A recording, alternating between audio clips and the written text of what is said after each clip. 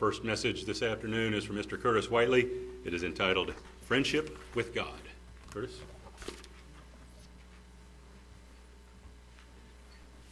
Well, good afternoon.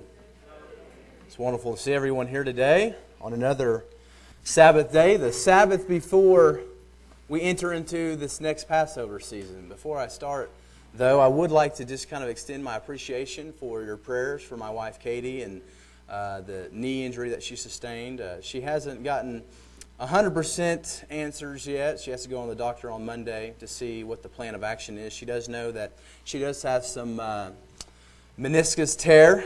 She doesn't have any ligament damage, it doesn't look like. But she does have some other things that I'm not quite familiar with, and of course we'll get more information on Monday. So we're hoping that she doesn't have, there's no requirement for surgery.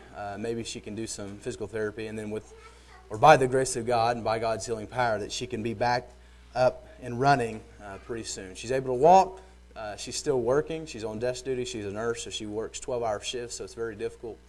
But she's surviving, even though she's in quite a bit of pain. But she's had 2 kids, so she's pretty tough.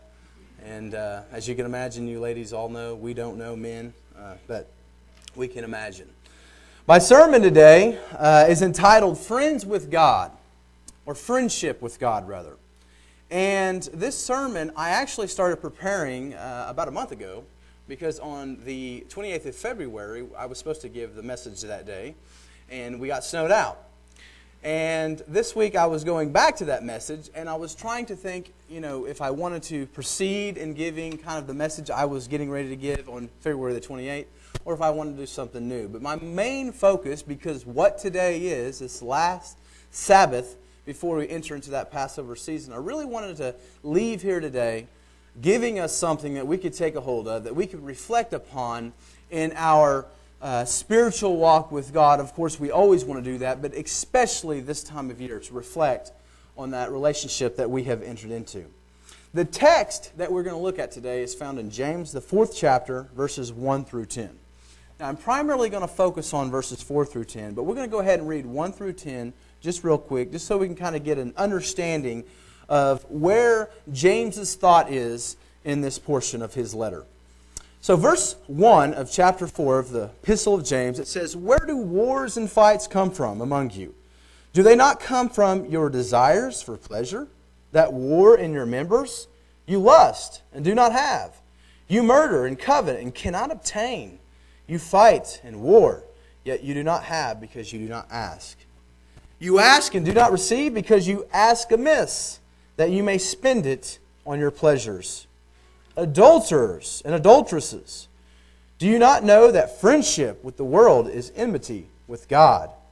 Whoever therefore wants to be a friend of the world makes himself an enemy of God.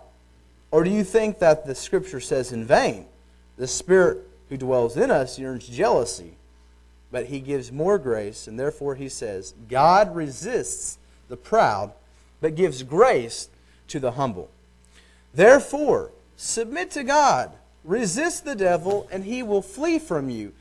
Draw near to God, and He will draw near to you. Cleanse your hearts, you sinners, and purify your hearts, you double-minded, or rather, I should have said, cleanse your hands, you sinners, and purify your hearts, you double-minded. Lament and mourn and weep. Let your laughter be turned to mourning, and your joy to gloom. Humble yourselves in the sight of the Lord, and He will lift you up." And so I wanted to start today, as you can see in this string of passages that James brings out, he talks about friendship. And he talks about friendship in a very specific way. As we are here today, just a few days removed from this renewal of the contract, of that covenant that we have entered into with God, I have a couple of things I want to bring out, a couple of points. One of them is just what James has to say about having friendship with the world. Choose friendship with God over friendship with the world. Let's talk a little bit about why James says this. He gives us 2 reasons. The first reason he tells us to choose friendship with God over friendship with the world is because friendship with the world makes us adulterers. It's interesting that this language that James is using, we know that the epistle of James that's sent out, it's titled to the lost 12 tribes of Israel. We know it's very Jewish in nature as far as understanding that the audience that James is speaking to, they're going to understand things from a very typical first century Jewish mindset. So a lot of the language that's used here is rooted in what a lot of scholars have come to see as wisdom poetry of the Old Testament. And some people even call this the New Testament wisdom literature, if you were to say there was such a genre. But the language that he uses, the Greek word is actually you adulteresses. Most English versions say you adulterers and adulteresses. It's kind of trying to include both male and female. But we do know that the language that James is using here is very specific, and it's going back to those Old Testament prophets, which so often liken the relationship that God was in with Israel as this contractual marriage, that the husband of the Lord, or the Lord is the husband and Israel is that wife. And we so often see Israel being called by the prophets of the Old Testament adulteresses. Because while they were in contract, in marriage to the Lord God Almighty, they were simultaneously and actively engaging in pursuing the idols of the Canaanites. Which brings us to another idea. The idea of friendship itself. I mean, we know what friendship is. We, obviously know that friendship is a very good thing. But what does friendship mean in this context? How would someone living in this day and age, receiving a letter from James, understand what James is trying to say? And the reason for that is because although we do here in the 21st century, living in the West, do have a concept of friendship, it's not 100% equivalent to the concept of friendship in this day and age. In antiquity, in this period of time, the concept of friendship was usually taken to mean something a little bit more different. A little bit more different than what we consider it today. A little bit more intense. In this age, it was described as a lifelong pact with people with shared values and loyalties. In essence, being a friend with someone or something meant lining up and calibrating oneself with that person or entity in thinking, values, beliefs, and longings.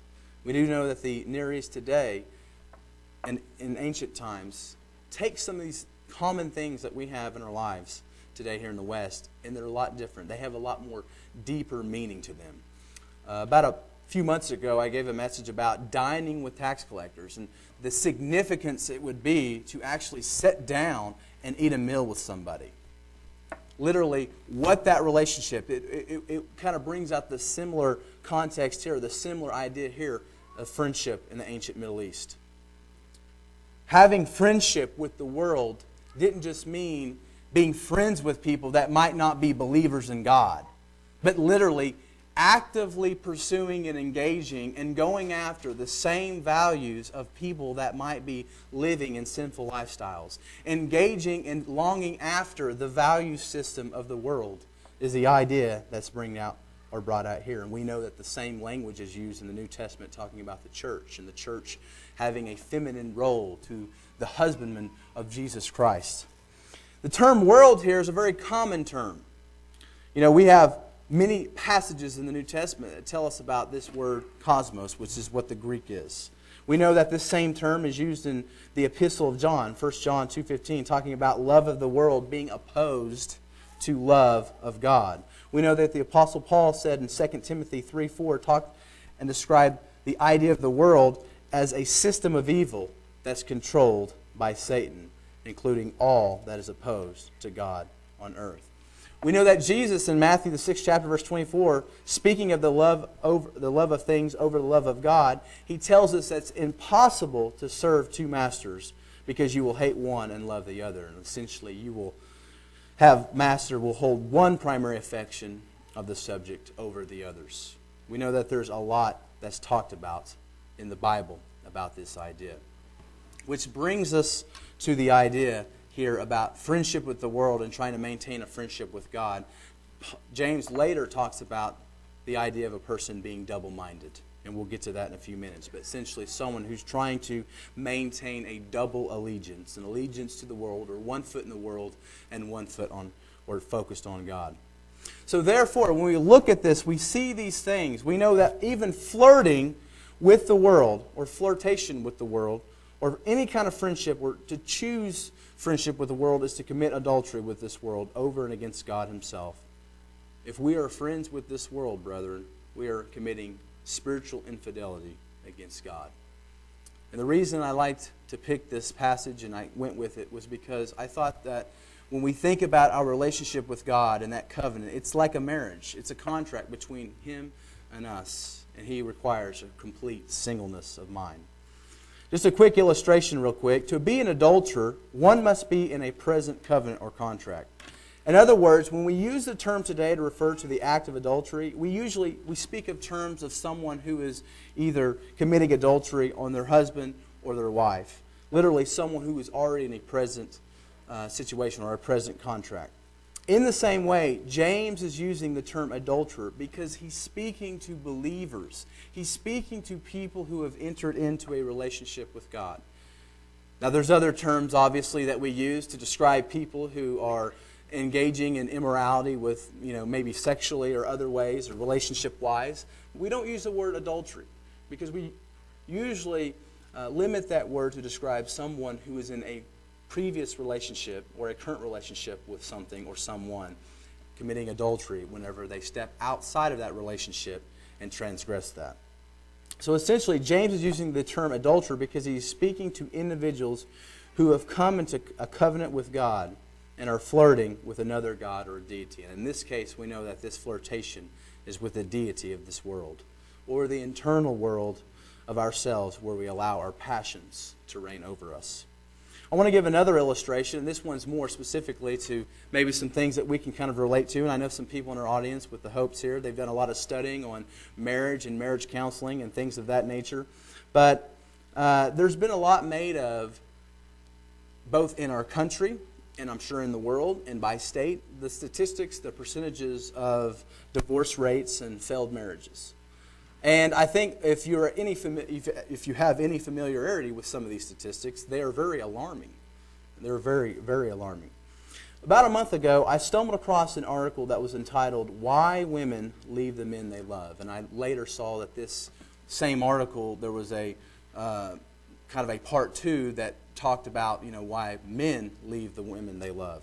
But anyways, this article was very interesting, and it kind of caught my eye whenever I was just kind of browsing on the internet, and I just somehow stumbled across it. And when I was giving this message, I couldn't help but think back to it, because this article, it described an infidelity, it described a love affair, it described an adultery that took place between a spouse, it was a counselor, a marriage counselor, that was basically taking all of this, his experience and saying all of these common things that he just has seen over the years and these common elements. And he talked about a specific type of infidelity. And it wasn't physical. It wasn't the infidelity where the spouse or the husband was actually engaging in some sort of extramarital affair physically with another person. But rather, it was talking about the spouse who was having an affair with the golf course, who was having an affair with their work or their hobbies. The spouse whose focus was on everything but their significant other.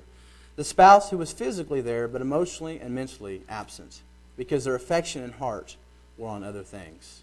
And as I was looking at this and I was looking at what James had to say about friendship with the world and adultery, I could not help but to think back to this article and think about our relationship with God.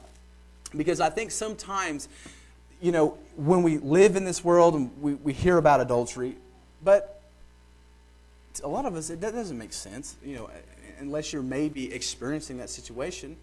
You're out on the golf course all the time and you're neglecting your wife or you're neglecting your husband with your work or whatever it may be. That doesn't seem like adultery.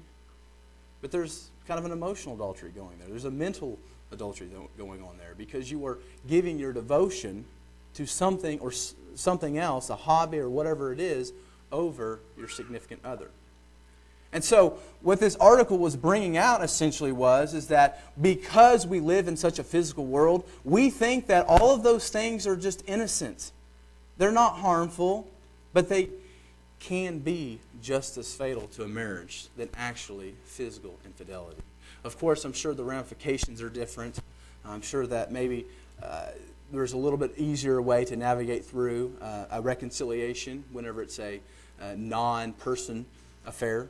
But I was starting to think about us as Christians and us in our contract with God, and thinking about, I think it's a naive misconception to think that, some of us may feel like this, maybe we haven't really thought about it completely, but to think that the only way we can be, breaking covenant with God or committing adultery on God is if we were actually literally worshiping another deity.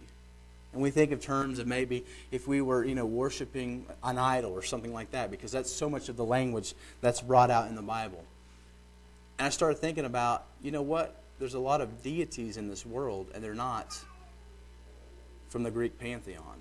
They're not from ancient Canaan. They're not, from, actual official deities that we see in different religions. But there's all kind of deities that replaces our allegiance with God, replaces our focus on God, replaces our devotion to, looking to God for everything that we need. I think those are the main idols, and that's the main danger that we can get into. I think it's having that misconception about us, the thinking that unless we do this, we're not engaging in idolatry. Unless we do this, we're not engaging in any sort of, extra, contractual affair against God. When in fact, I think we can be. Absolutely. So that's the reason that James tells us not to have friendship with the world, because it makes us adulterers. And as we go into this Passover season, we know that we are in a present contract covenant with God. But he also tells us not to have friendship with the world because it makes us enemies of God. So we're not just adulterers, but we actually become enemies of God when we engage in friendship with the world. Let's just think back to ancient Israel. We have so many examples in the books of the Old Testament looking to ancient Israel and how much they went astray. And we see that many of the Old Testament prophets continually warned ancient Israel of the God's righteous judgment was going to come upon them. And in fact, it even led to, eventually, captivity to the Babylonian Empire and the Assyrian Empire in the north. We know that the passages that are brought out in the books of Isaiah and the books of Jeremiah and all the other texts that we can look at, and the call to come back, to commit back to the Lord, the language used of infidelity, spiritual infidelity. We can look at the book of Hosea and see so many different pictures and so many different analogies given there. One of the things we do know, though, is that it's always to bring them back. There's always the hope that this is to bring them back into a relationship with God. Daniel, the 7th chapter, talks about the 4 beasts. And a lot of us have studied this, and there's a lot of different historical things that we can look into to understand better the context of what's being described in Daniel the 7th. But the 4 beast powers, and many people have, historically grounded these 4 beasts in 4 big-time historical empires that have been in world history. But one of the things that we do know about this is that all of these beasts, the culmination of them, is kind of an example. We can look at the book of Revelation, that they epitomize that world system. And we know the end game, the end result is that there's this new kingdom that comes out of the sky and destroys those kingdoms that have set themselves up and have a system that's completely opposed to God. What's interesting is that all those who align with that beast, with that power, with that world system, in the process of being aligned with that beast, is destroyed with the beast. And so in a nutshell, when we look at it, we can see that this world is going this way, and we can look at the biblical message and the biblical testimony, and we see that this world is in opposition to God, the world system, the attitudes, the mindsets, the things that people try to say is okay and it's not a big deal. It's in opposition to God. And aligning ourselves with that system, knowing that at some point in time it will be destroyed by God and be put down, we have to understand that along with that world system are all those who align themselves with it. And of course, I'm not getting into eternal destiny and things like that. I'm not getting into and saying that people who are misguided and don't have an understanding to the truth are not going to have a chance. But we do know that there is a physical judgment that's coming upon this earth. And some people will suffer consequences, even if later there's another opportunity for them to come to understand the truth. We know that there's a physical judgment coming to this world, and the put down of the world rule and the rule of Satan on this earth. And we also know that there's a future ultimate spiritual judgment day that's coming. All of this is in the context of James's letter, obviously. And if you read the book of James, and many of us have, I'm someone that has become very fond of the book of James, we see a lot of these worldly traits are starting to be characterized, obviously, among some of the people that James has in mind when he's writing. We see that a lot of worldly behavior, at least in part, because we see discussion about discrimination against people. We see a lot of discrimination in our country and in the world. Racial discrimination, of course, is probably one of the biggest.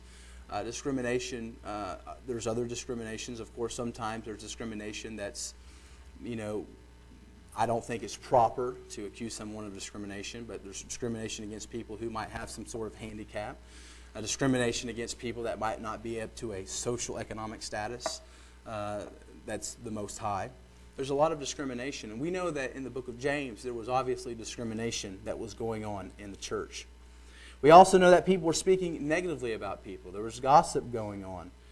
We know that there was people, we look at the present text, verse 1 that we read, we talked about where do the fightings and quarrels come from. They come from your evil desires, the passions that you have within you that are obviously not aligned to God's will. All of these behaviors demonstrated a rival allegiance to God, one that sought the carnal will over God's will. And so I ask, as this Passover season comes around again, what about the context of our life? What I love about the Passover season is many things. But I think more than anything is that God has given us a chance for renewal every year. We're physical people. We are a physical people, and because we're a physical people, we are subject to a lot of, obvious things that are not perfect, like our memory. We forget. We get wrapped up in other things, and we become forgetful. And so, just looking at the landscape of human nature and how forgetful we are, it's obvious that these holy days, these feast days, are not just important because it lets us know what God's doing, it lets us know the salvation process, but it also lets us remember, to never forget, to be able to continue to keep focused on the covenant that we have come into with God. So in the context of our lives today, what about our tendencies to try to be friends with the world? How are our actions? How are our attitudes? What about our thoughts? Are they befitting of our calling? What consumes us that's in opposition to God? After James brings this about, he gives us a list of resources, which is my second main point today. Use the resources available to us. Verse 7 through 10, I'm going to read that again of James, the 4th chapter. It says, "Therefore, submit, because I've told you all these things. You're adulterers whenever you are fighting and quarreling, and it's a result of you going after your passions that are untamed, your passions that are not focused on the will of God. After I've given you these things and I've given you a reality check, you are engaging in these things, and not just you, people in the world, but you who have come into a relationship, a covenant relationship with Christ." He says, "Therefore, submit to God. Resist the devil, and he will flee from you. Draw near to God, and he will draw near to you. Cleanse your hands, you sinners, and purify your hearts, you double-minded. Lament and mourn and weep. Let your laughter be turned to mourning, and your joy to gloom. Humble yourselves in the sight of the Lord, and he will lift you up." I think the key ingredient here is humility. The passage before this, in verse 6, says, "But he gives more grace. Therefore," he says, "God resists the proud, but gives grace to the humble." This is actually a quote from Proverbs, the 3rd chapter, verse 34. The humble within the Bible is often associated with the poor. If you look at it many times, people are either economically poor or they're poor in spirit. That's usually a characteristic that's associated with the humble. Those who are forced to rely on God because in their situation there is no other choice. There's a lot of talk about how we are supposed to replicate our faith, our trust in God like a little child. Just as a little child has a complete reliance and a complete trust on God, we too are supposed to, I think, replicate someone who's poor. I'm not necessarily saying financially poor. I'm not necessarily saying someone that we think is homeless or something like that, but someone who is poor in the sense that they have come to realize how absolutely bankrupt they are by themselves apart from God.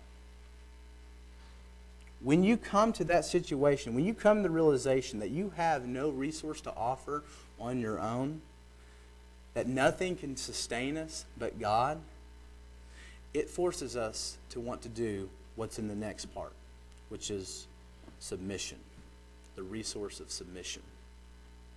We want to submit, and this is an act of humility, and this is the second part. The act of humility, because James says that not only we're supposed to be humble, because that's kind of the linchpin, so to speak, of enabling us to engage in these other resources, he says submit to God and flee from the devil. Submission entails placing ourselves under the lordship of God, accepting His authority over our lives, and we know at the heart of this is humility, because to submit actually means, literally, if we think about it, to humble ourselves, swallow our pride, and submit to God. Place God's desires above our own by adopting His will. The idea in mind is submission to God's will over our own, which is in line what is inspired by this entire string of passages. Because see, what seemed to be going on was that James was dealing with at least some people, maybe not all, who were engaged in running after all of their own passions, that were focused solely on just trying to get what they want, to the point that it often led to strife and fighting among each other. It's interesting also that the Greek word submit and resist, it's a word that suggests to put in proper order, or to put an order under. And it's a suggestive term that's used in talking about marriage and other things like that, authority and governments. And I think that James is trying to bring out that we need to restore the proper order of authority in our lives. We need to forsake the natural order of not allowing God to properly reign over our lives, but rather our passions, the world, and flirtation with the worldly system. Submission also includes resisting, opposing the devil. And we can consider Jesus in His days in the wilderness and resisting Satan the devil. One thing we have to remember, though, it wasn't a final thing. It wasn't a final resistance, but it was a continual resistance. That was just one snippet, one short 40 days, if you look at the process of Jesus' entire life, that He must have been dealing on a daily, hourly, minute basis, having to deal with Satan the devil. Submission includes resisting. The same word that's used, resist, the same Greek word, is also used when translating that Proverbs passage about how God resists the proud. I think that what James is saying and trying to use, and if we think about it, is that those who have a characteristic of God naturally is going to resist something that is in complete opposition. If we are developing God's characteristics with God's Spirit, then we have no other choice but to naturally want to resist the devil. And it starts with humility and it starts with submission. On the same way, the proud, the idea of being prideful, it is in opposition to the nature of God. So it's only natural and in God's nature to resist those who have a prideful attitude. Submission also includes resistance. At the heart of Satan's agenda lies his desire to get us to doubt, to deny, to disregard, and ultimately disobey God's word. And I think the most dangerous thing about this is the fact that we can look at the biblical evidence and we seem to see that this is usually done without people even knowing it. The most dangerous sin is the sin that you're committing you don't even know you're committing. The sin that you have become so untuned to what the things of God are, the characteristics of God, and your relationship with God, that you are not even aware that you are actually engaging in sin. You're not aware that you're not following God anymore, but you're following the world, or you're following, obviously in a nutshell, ultimately Satan, because he's the god of this world. That's the most dangerous sin, in my opinion. So what does resisting look like? Well, first of all, in a very practical sense, I think that resistance goes back to that submission. You have to submit to God in order to completely and continually be trying to build up your spiritual life so you will be prepared. You do not live on Mars. You live on planet Earth. You live on the world. You are, unless you are in a situation where you can, I do not recommend it, I don't think it's healthy, you are not able to go out and be free of people in the world. You have to be a normal person, someone living in this world that's going to pass by, that's sometimes going to be in situations that are not godly. When we can, we should remove ourselves from those situations. But when we can't, which is going to be the case, as most of us know, living in this world, there's going to be times where we are in a situation where we can't remove ourselves. We need to be prepared. We need to be prepared. And being prepared starts with working on that relationship with God. The next resource is the resource of clinging to God. While we resist temptation, we must cling to God, which is a natural response to the realization of how much we rely and depend on God after we have humbled ourselves and submit ourselves to His rule, authority, and will. It's a natural response. If we have come to the conclusion, if we have come to that point where we realize who we are and what nothingness we are without God, the natural response should be clinginess. We should cling to God. The language is interesting that's used here because James says to cleanse your hands, purify your hearts. And obviously this is a temple or a priestly terminology that James is using. It would remind his readers of the ceremonies that took place in the temple, the ceremonies that the priest would have went through. The addition of the term, you double-minded, also adds some significance because we know that purity, the idea of purity, when we clean something, whether it be clothes, we look at something being pure, we look at it being one color, one element. Something that's not pure is going to be a mixture of things. Something like, a white t-shirt with dirt on it or some stain on it. Not a tainted mixture of elements. We must purify the mixture of motives and allegiances we may have. To humbly submit to God means to make ourselves of a single mind. We must cleanse our hands, which signify our actions. And we also must purify our hearts, which signifies our thoughts, our desires, and our focuses, that may demonstrate any two natures we may have. Like the Psalm says in 24, verse 3 and 4, it says, "Who may ascend into the hill of the Lord? Or who may stand in His holy place?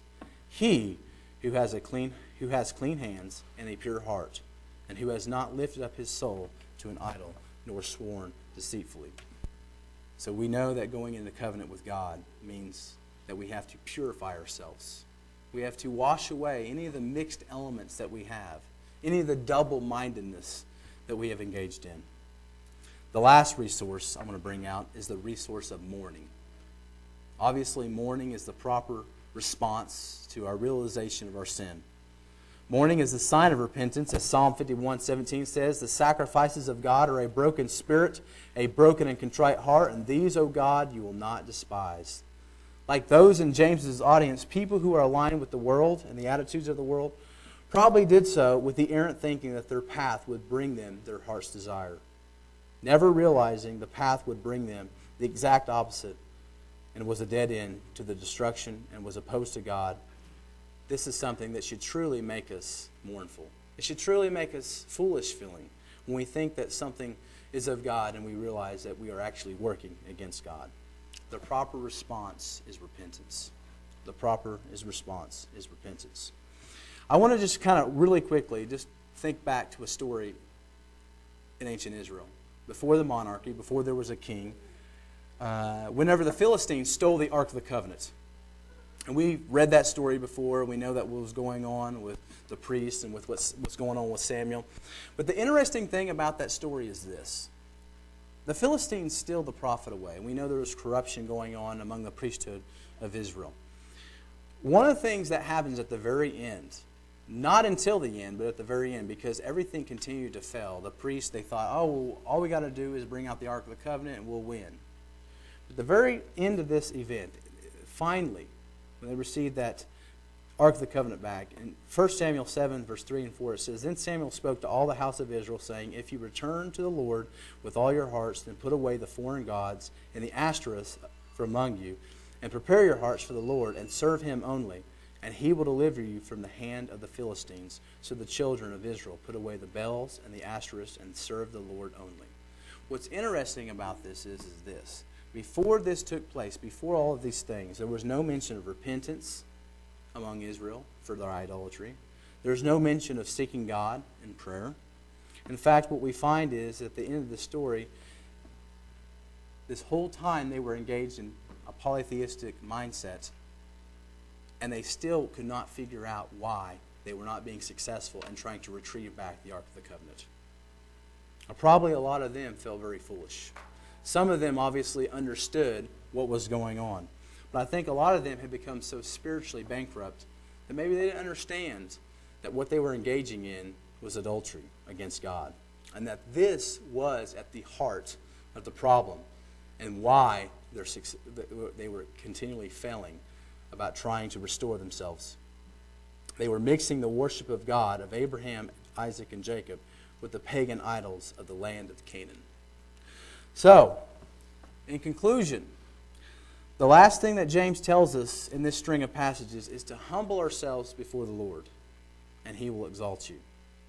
Being humble before God Almighty, I think, is the linchpin of all of this. The linchpin of what this message is all about, which is friendship with God. Obviously, we know that God has many titles in our lives. He's our Father.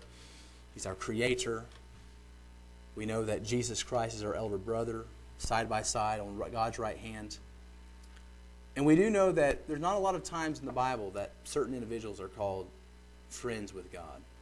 But the ones who are the ones who have a characteristic that's very, very in common with each other, and that is humility. Humility. As we go into this next Passover season, I ask us to reflect on these things. Let us focus on the ideas set forth by James about our covenant, realizing that it's not just doing things that we're not supposed to be doing, but because we are in a present relationship with God. Anytime we flirt with the world, anytime we flirt with things, anytime that something takes our devotion away from God, what that means is we are committing adultery. And in turn, and in contrary to this, let us seek friendship with God.